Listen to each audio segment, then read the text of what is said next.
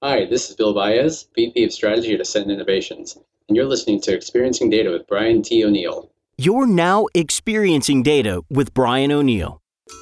Experiencing Data explores how product managers, analytics leaders, data scientists, and executives are looking at design and user experience as a way to make their custom enterprise data products and analytics applications more useful, usable, and valuable. And now, here's your host, the founder and principal of Designing for Analytics, Brian O'Neill. Welcome back to Experiencing Data. This is Brian T. O'Neill. Today I have my pal Bill Baez on the phone. What's going on, Bill? Not much, Brian. How about yourself?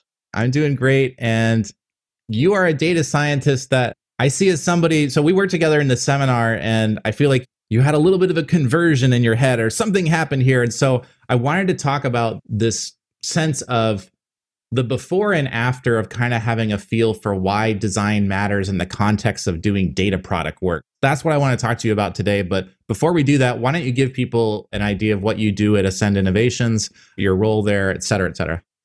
Yeah, so here at Ascend Innovations, I oversee most of the day-to-day operations, working very closely with our technical teams and my sales and capture teams, going after those who are working in the community to help solve those complex community problems and really bringing those data-driven services and products to them to help meet their organizational goals and objectives. Got it. And is this primarily in healthcare? It's healthcare adjacent. We are owned by the local hospital, three major hospital networks here in the Dayton, Ohio area, but we're not sworn to working primarily in healthcare. We've certainly bled over into some of the more community needs, especially around addiction, drug abuse, and mental health, which is a ongoing concern here in Dayton, Ohio. So yeah, not exclusively healthcare, but we're not too far from it. And so as VP of strategy, I assume you're kind of a leading face in the early conversations with clients about diagnosing problem, need, that kind of situation? Right. My sales director and I are often looking for the next company to work with, the next organization to work with. And yes, we together partner to figure out what is that needs assessment that we can help them fulfill. In your background, data science, some Air Force, as I recall?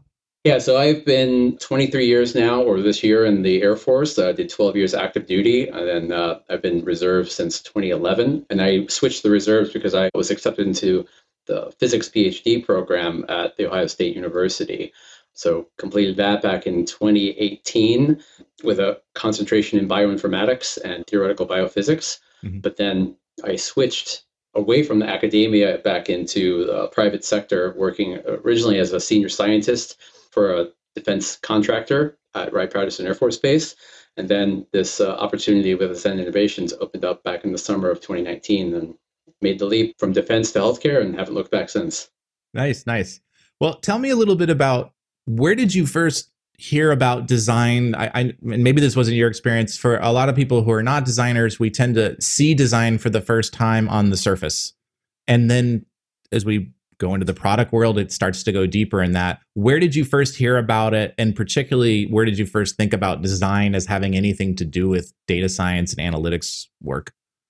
Yeah, so my journey into design thinking, it started in earnest when I started at Ascend. I originally started out as director of R&D with that product focus, various mechanisms in place, looking at early startups or early technology and figuring out how to commercialize them. But I didn't really have the terminology to use. For example, design thinking and UX were actually terms I was not personally aware of until last summer. But now that I know, I've been exposed to it, I've learned more about it, I realize now I've been doing a lot of that type of work in earnest since 2018, actually through an Air Force experience I had right after I graduated or defended my dissertation. I did a 2-month stint down in Florida with a unit who captures a lot of full motion video data and been doing it for the better part of a decade. So they had a couple petabytes of data that they had been collecting and analyzing. And so I got a chance to get in the saddle with them and really understand what their process is and look for a new way forward, because they've been using a lot of technologies that you wouldn't expect to see in a high ops tempo environment like that. Excel, Microsoft Access, things that once you have multiple users trying to access at the same time crashes, and that once the data has been collected and you have people on the back end doing analysis, may not be the right tool for what they're trying to achieve. So there was a lot of effort to just have to re-wrangle some of that data. And so that was a very eye-opening experience for me, especially from now that I know it's called the design thinking perspective. Because what I found out during that time was there was a company working within that unit, creating the new suite of software for data collection of the future for that particular mission. And come to find out that the developers who were working downstairs in the building had not spent a lot of time with the users upstairs and really understanding like what is it that they're doing on a day-to-day basis from the moment they're collecting to the moment when they're doing that initial analysis on the back end. So it was really clear to us that they had really foregone that user experience or just ignored it and really hadn't established that empathy with everyone from those watching the screens to those actually doing some of that initial analysis with their various customers. Simple things like how do people enter dates and times such that you can actually do analysis, large-scale analysis on the back end.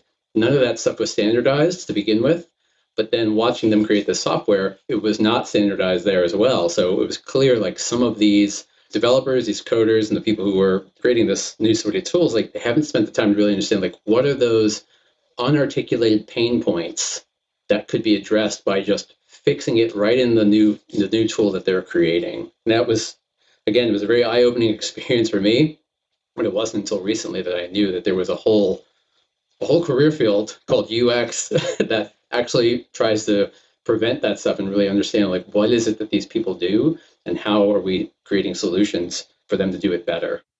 Maybe the reason is because why are the technical people always in the basement or downstairs? And maybe it's because they always have to walk up to go see users and it's more work. I don't.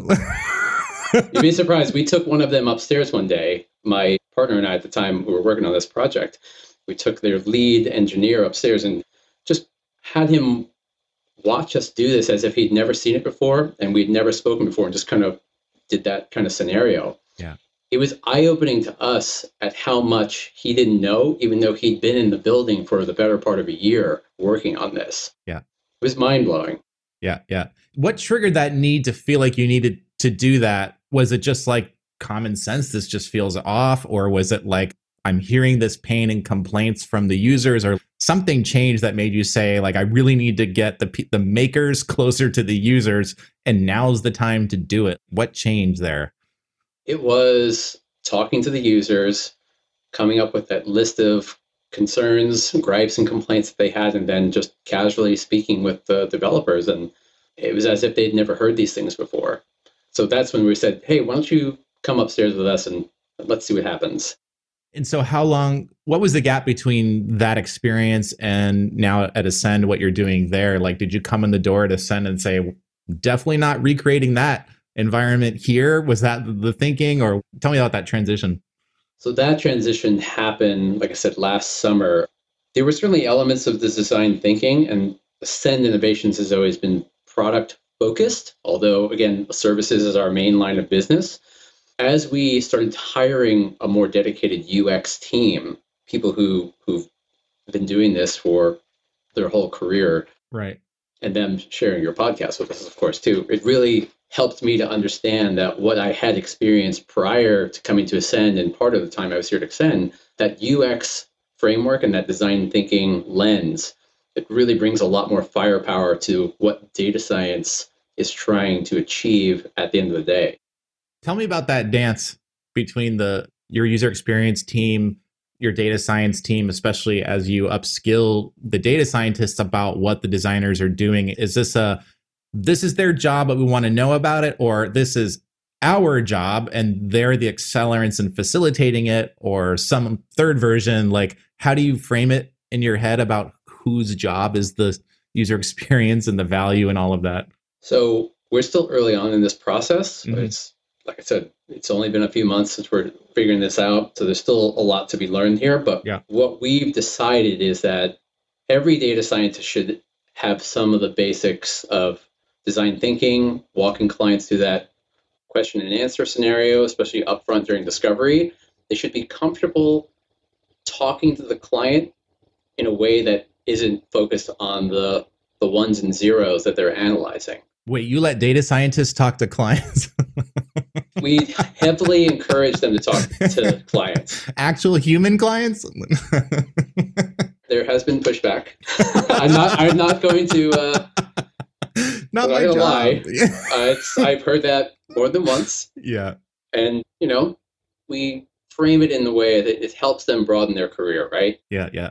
Especially the junior data scientists. I think most of them are actually on board.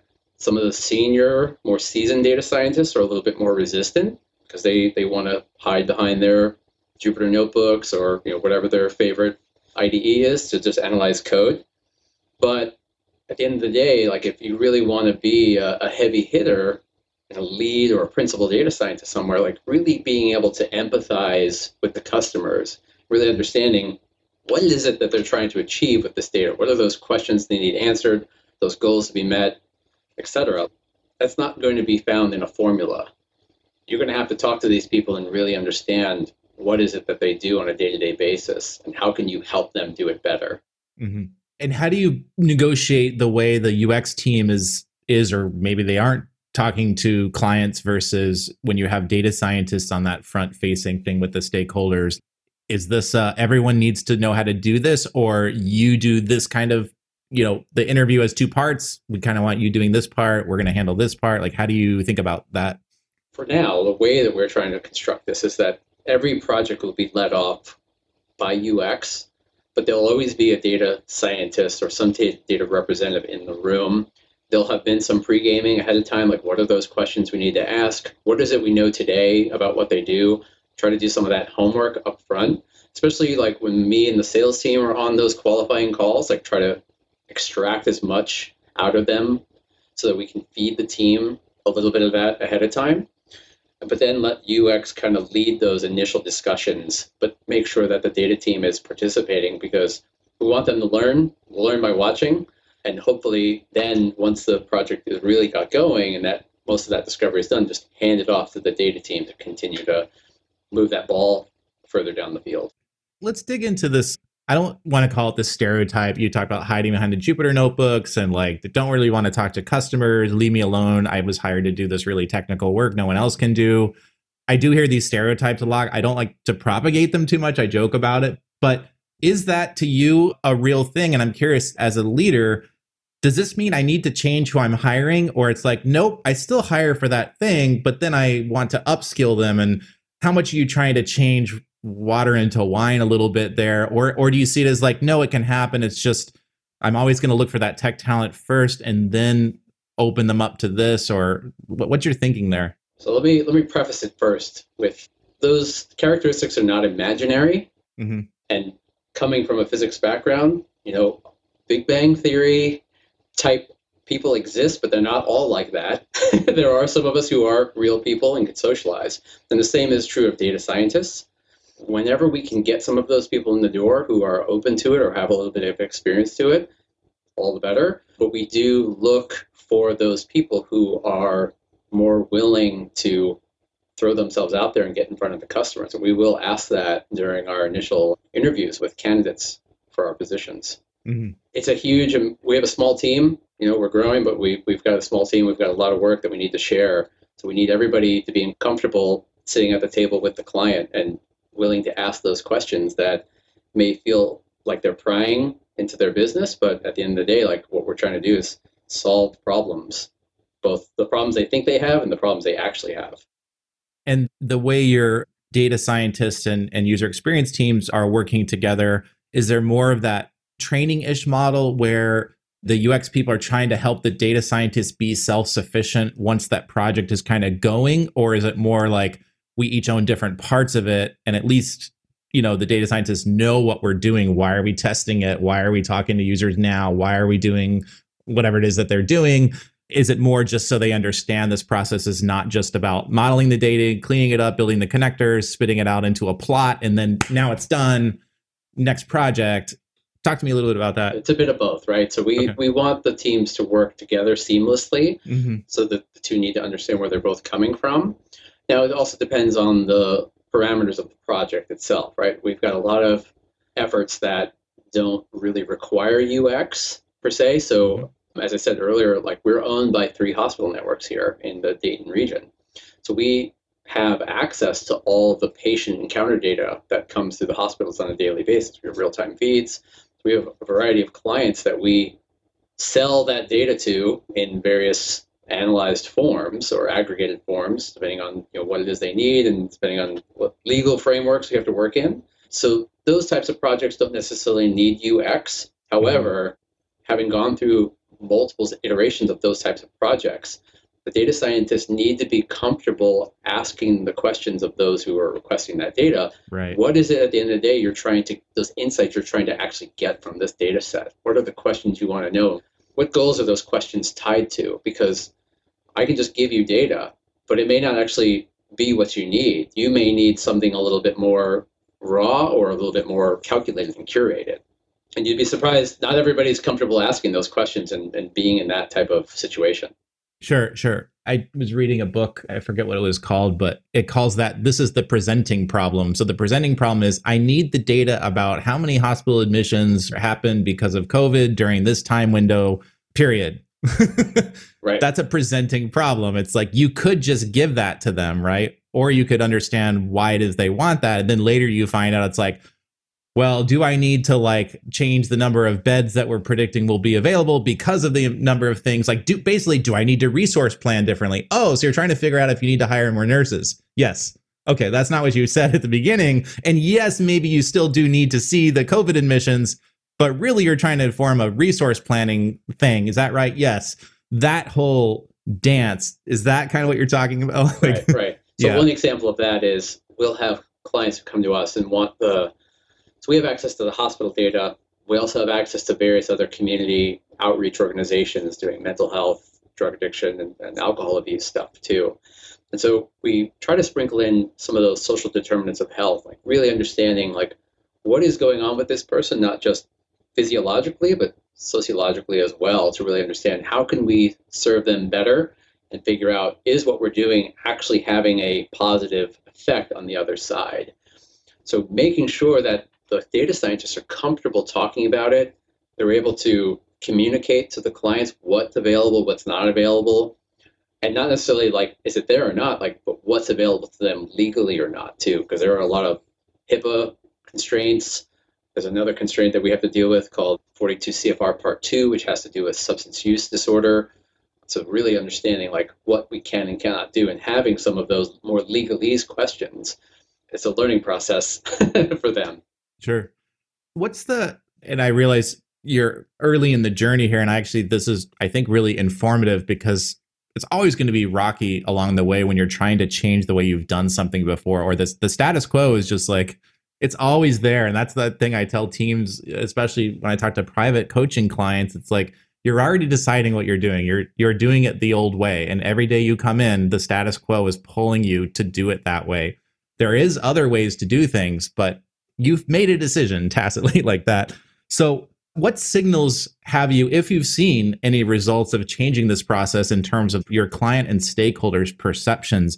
Do you get some sense of feedback that, hey, we're seeing value in doing it this way, or not? Maybe you haven't yet. Oh, no, we've actually seen some stark returns on the investment of going all in on this design thinking. In particular, 2 of our clients, we've worked with one of them for quite a while. It's actually our sister organization, the Greater Dayton Area Hospital Association. They're partially our owner. But they've actually noticed the change in the way that we talk with them during some of these discovery sessions. But what we hear is that they felt heard. So there's a lot of emphasis on empathizing with them and really digging deep in what is it that they're trying to do. Because in the past, our reaction would be well, here's the data, good luck. Right. But really trying to get in deep to what is the problem they're trying to solve and what is the message that they're trying to communicate to the community. That has been quite a game changer for our relationship with those clients. Mm-hmm. And are you guys still at the process where you're in progress of building the solutions, or because you're talking about kind of in the upstream, at least in the problem definition space, they're saying you get it. It sounds like you get us, you understand what we need. Has that carried through it all to the solution side? It has. Okay. And so we, in various efforts with them, we hear it at the beginning, but it does carry through. And some of the finished efforts and the ongoing efforts. Do you listen just for like verbal feedback from them, or how are you knowing what they think about the solutions that you're building once you've gone through the problem discovery part and the ideation, and now you're into developing some tooling or interfacing and that kind of stuff? How do you get that feedback? What's that process? Well, we ask them, how are we doing? Yeah. Do you feel like we're providing what your need or what you think you need? It's just the easiest way to get to that answer. You just ask them. They'll be quick to tell you one way or the other, though, too, especially if you're going down the wrong path. Our experience has been that people are quick to say, this isn't what I was thinking. Was the effort for you to get this in the ideation and problem discovery work that you started to apply upstream in the process of these clients, was it difficult or lengthy to get to the point where you started to hear those reactions from your clients, that they started to feel better, more heard? Was that difficult? What were the challenges along the way to doing that, if any? So some of the initial challenges that we had, and I wasn't on all of these calls, so some of this feedback is secondhand, was that clients were surprised that we were asking such rudimentary questions. So they were like, well, we've already talked about that, like, or it should be obvious. Like, some of those, like, why are you asking me such a simple or like a Socratic question? And we had to explain to them, like, well, we want to kind of start here, at the bottom to kind of move to the top. We don't want to start somewhere midway and get to the top. We want to make sure that we are all in alignment with what we're trying to do. So we want to establish that baseline of understanding. So we're going to start off asking very simple questions and work our way up from there. And so there was some initial pushback there, but as we've really refined the process and worked with new clients, so some of that pushback was from clients we've already had. So we had to go through those pains of explaining, like, why are you suddenly changing your tone? But overall, it's been very positive. Was it kind of like, this is a waste of time and you're billing our time, like running the meter up and all this kind of stuff? Yeah. Right. And we try to explain to them, we want to spend as much time up front understanding the problem so that we can really get to the solution faster, right? The more time we spend now, the less time later, and the less time having to possibly fix something that we may not have caught at the beginning. Mm-hmm. And do you think the solutions that are starting to come out the other end of the pipe, are they coming out better and faster, or just better, or just faster? Like, how do you think about that? So they're coming out better. Faster is we're still tuning those parameters. The team is still trying to fuse these two things together. I mean, data science still takes time, which is something that the UXers need to understand. So back to that earlier question about when we're at discovery, having the data science there, what does that cross-pollination look like? It's really two ways. We need the data scientists to understand, why are we spending so much time empathizing with them? But I need the UXers to also stand, doing this analysis doesn't just happen, right? Yep. It takes time to really sort through this data, understand what's there, what's usable, what's not usable. Do the insights it's telling me really make sense?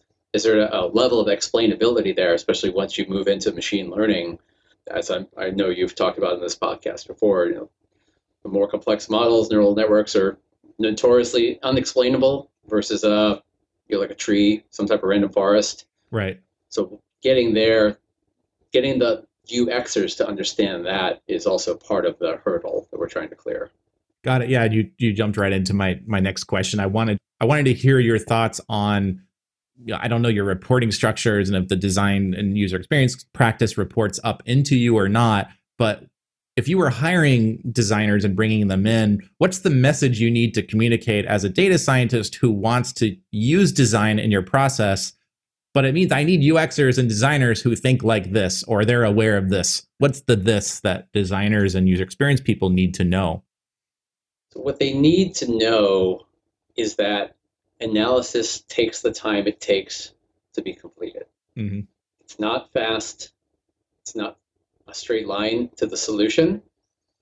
And you may go down multiple paths with dead ends, and you have to backtrack and start over.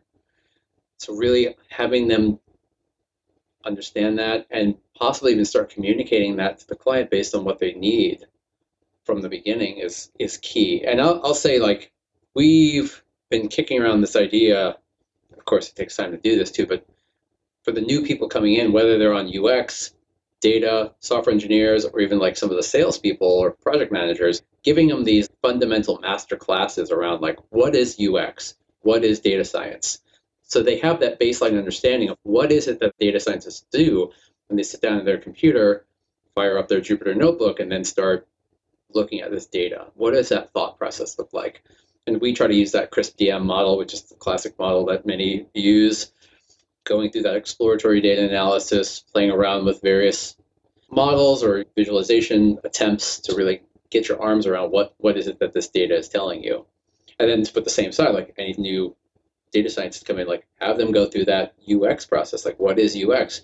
What is the problem space? What is the solution space? How are the two connected? How do you get from one to the other? Yeah. Because what we've discovered using that UX mindset and that data science, specifically the CRISP-DM mindset, is that they supplement one another in the sense that CRISP-DM, in my opinion, all the things I've read about it, it glosses over that business understanding, which is step number one. Mm-hmm.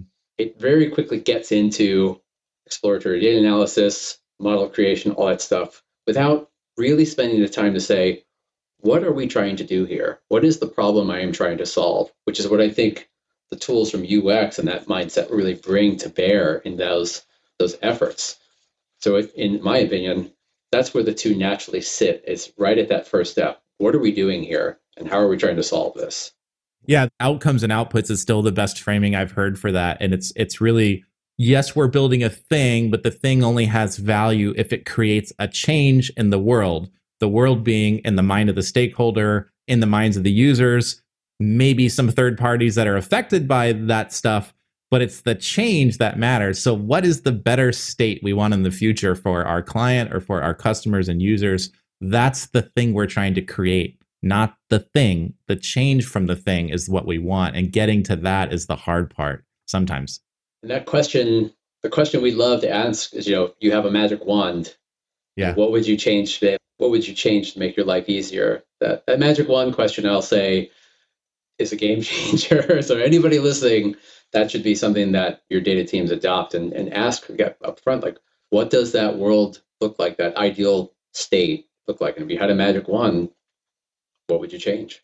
Is there an example of you asking that question you can share with a client where like the presenting problem was A, and when you started digging into questions like that and Socratic questioning, B came out the other end and it's like lights go off and everyone's feeling like, wow, I never thought of it that way. Yes, that's what I need. Is there an example of that comes to mind that you could share? So one project we had that we worked on for quite a while was with our Department of Public Health here in Montgomery County. They have what's called a quick response team.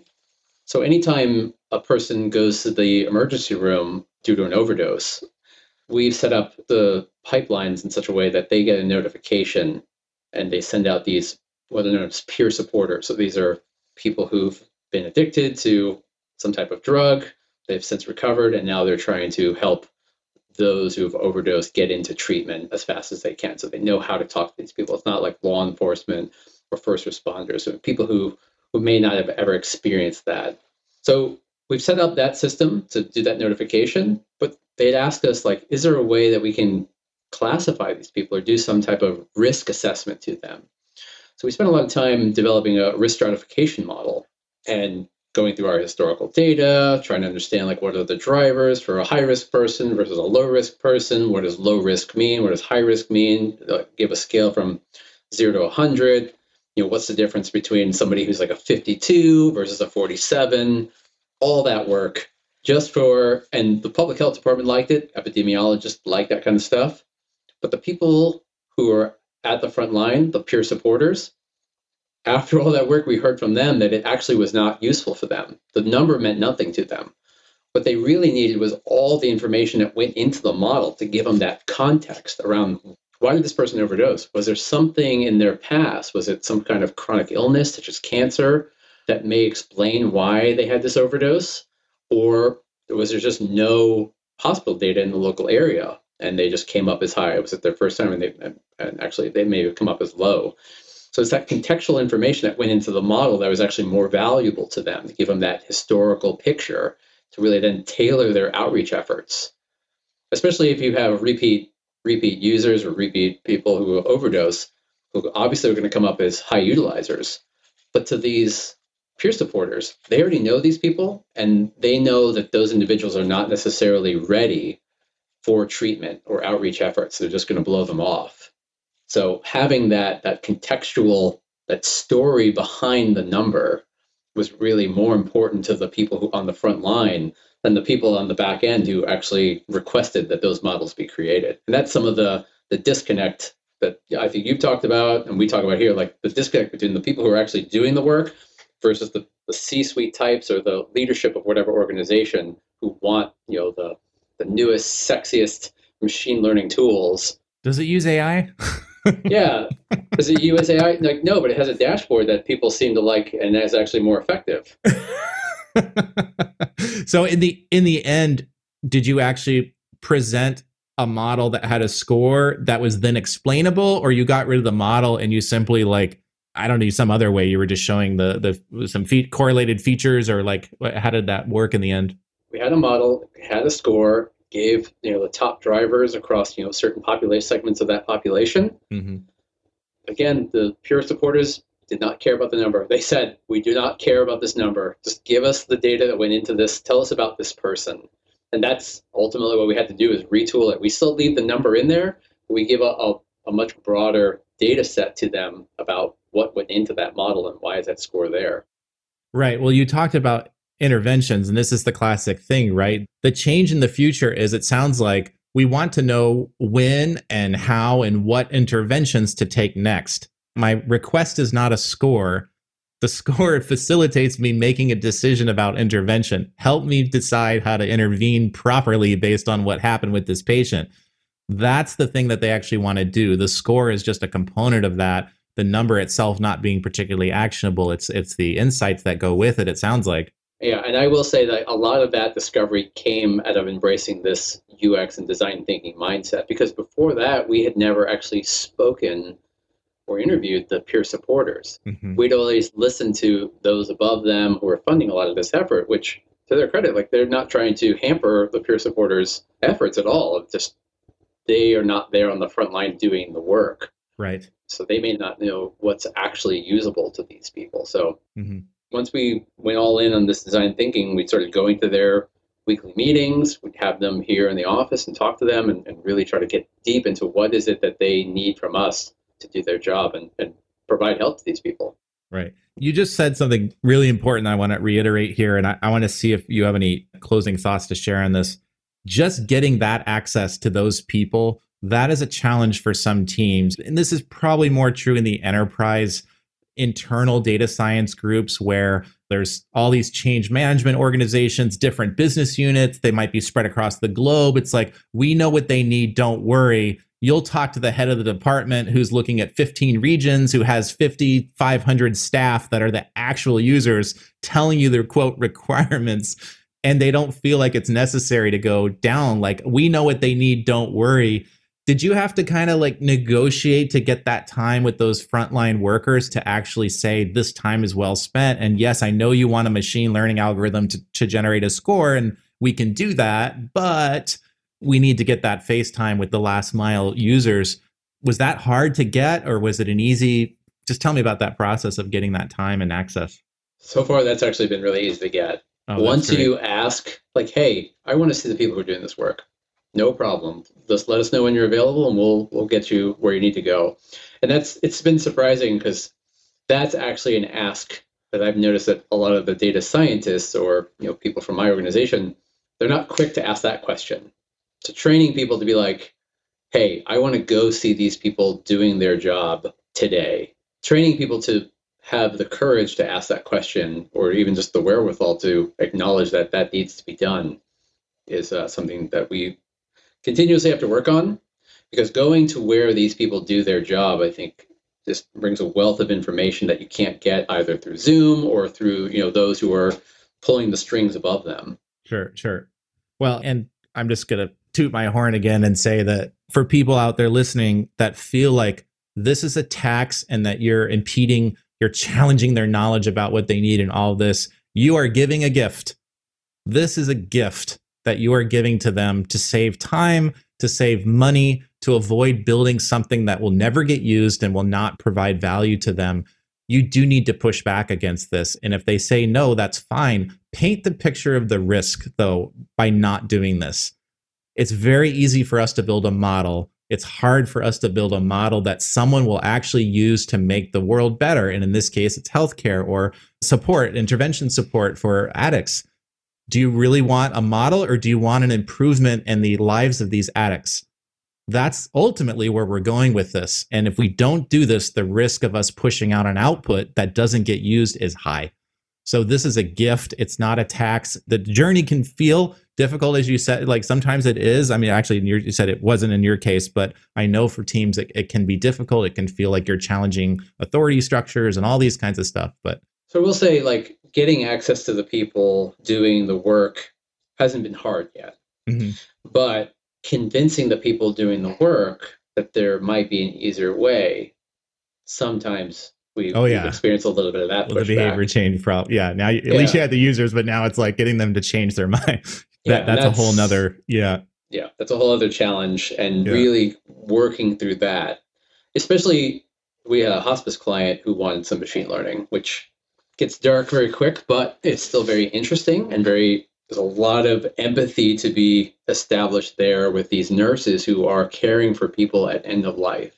And so the organization wanted a tool to help figure out what's known as the acuity of this patient when they're first admitted into hospice. How sick are they, and how much resources do we have to devote to this person in their final days? So we actually created two models. One that classifies them from the get-go.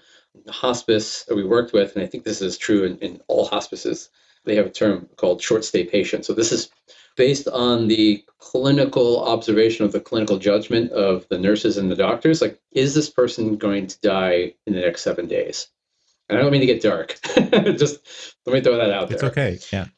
There's a lot of human judgment in there. And luckily, this hospice gave us access to all the historical patient data, where we were able to then go in and really do some of that exploratory data analysis. Say, like, what are some of the drivers of the people that they had previously identified as short stay versus those who were not?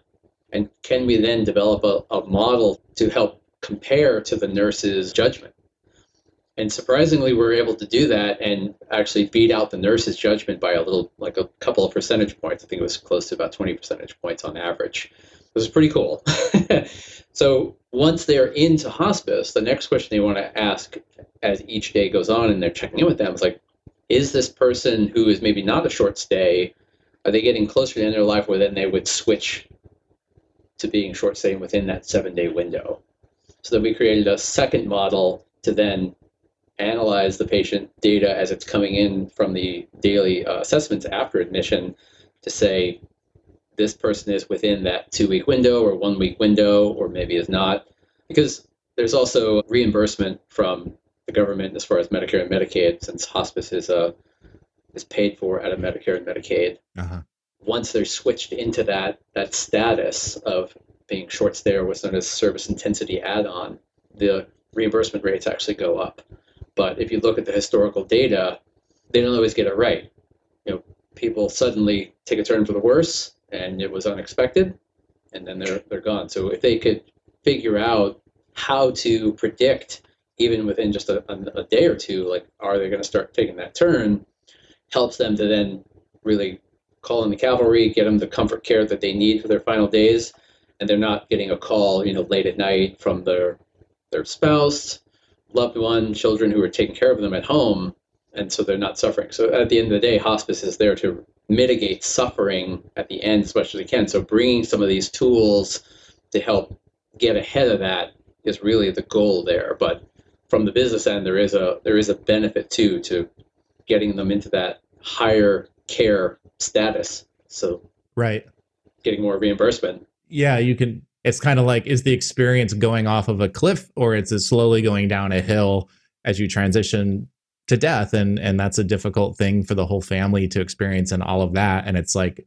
I would much rather prefer to go through something that was, not that you want to draw it out, but like, you may not want this sudden surprise kind of experience at that time of your life, and having some insight on when to put the right resources in play makes a lot of sense. Yeah. So what's interesting there, talking through with the nurses, is they have a lot of systems that they have to juggle throughout their day. Mm-hmm. Any given patient that they see, they've got several different electronic medical records they've got to go through, their own native systems to manage all that data and coordinate care. So what we didn't want to do was now have to create another thing for them to have to go in and get this assessment from these machine learning models, which, these people are experts in what they do. So that adoption rate is something that we were concerned about. Like, are they really going to trust what these models are telling them? Right. So we want to do, at least if they can't necessarily trust it right off the bat, make it easy for them to see and then help them make that decision. Like, is this right? Because we always want to give them the ability to override what the machine is saying. Like, we don't want the machine making the decision. We want it advising them. Right. So figuring out how does it organically fit into their current workflow such that it doesn't increase the burden that they already have to endure was a huge part of that long discovery process, even after we'd created all the models. To really figure out, like, how do you best want to be told this? Right. Did that affect then where the UX actually occurs? Like, well, it's actually in the healthcare record, or it's in this application the nurses are using, or like, where did it? Oh, it was going to be a Tableau dashboard because that's what we do all of our tooling in. Then all you're like, they're not going to open Tableau when they're in the hospital room. No way. Like, this needs to be at the time of point where they would make a decision. Where is that? Can we get that into that system?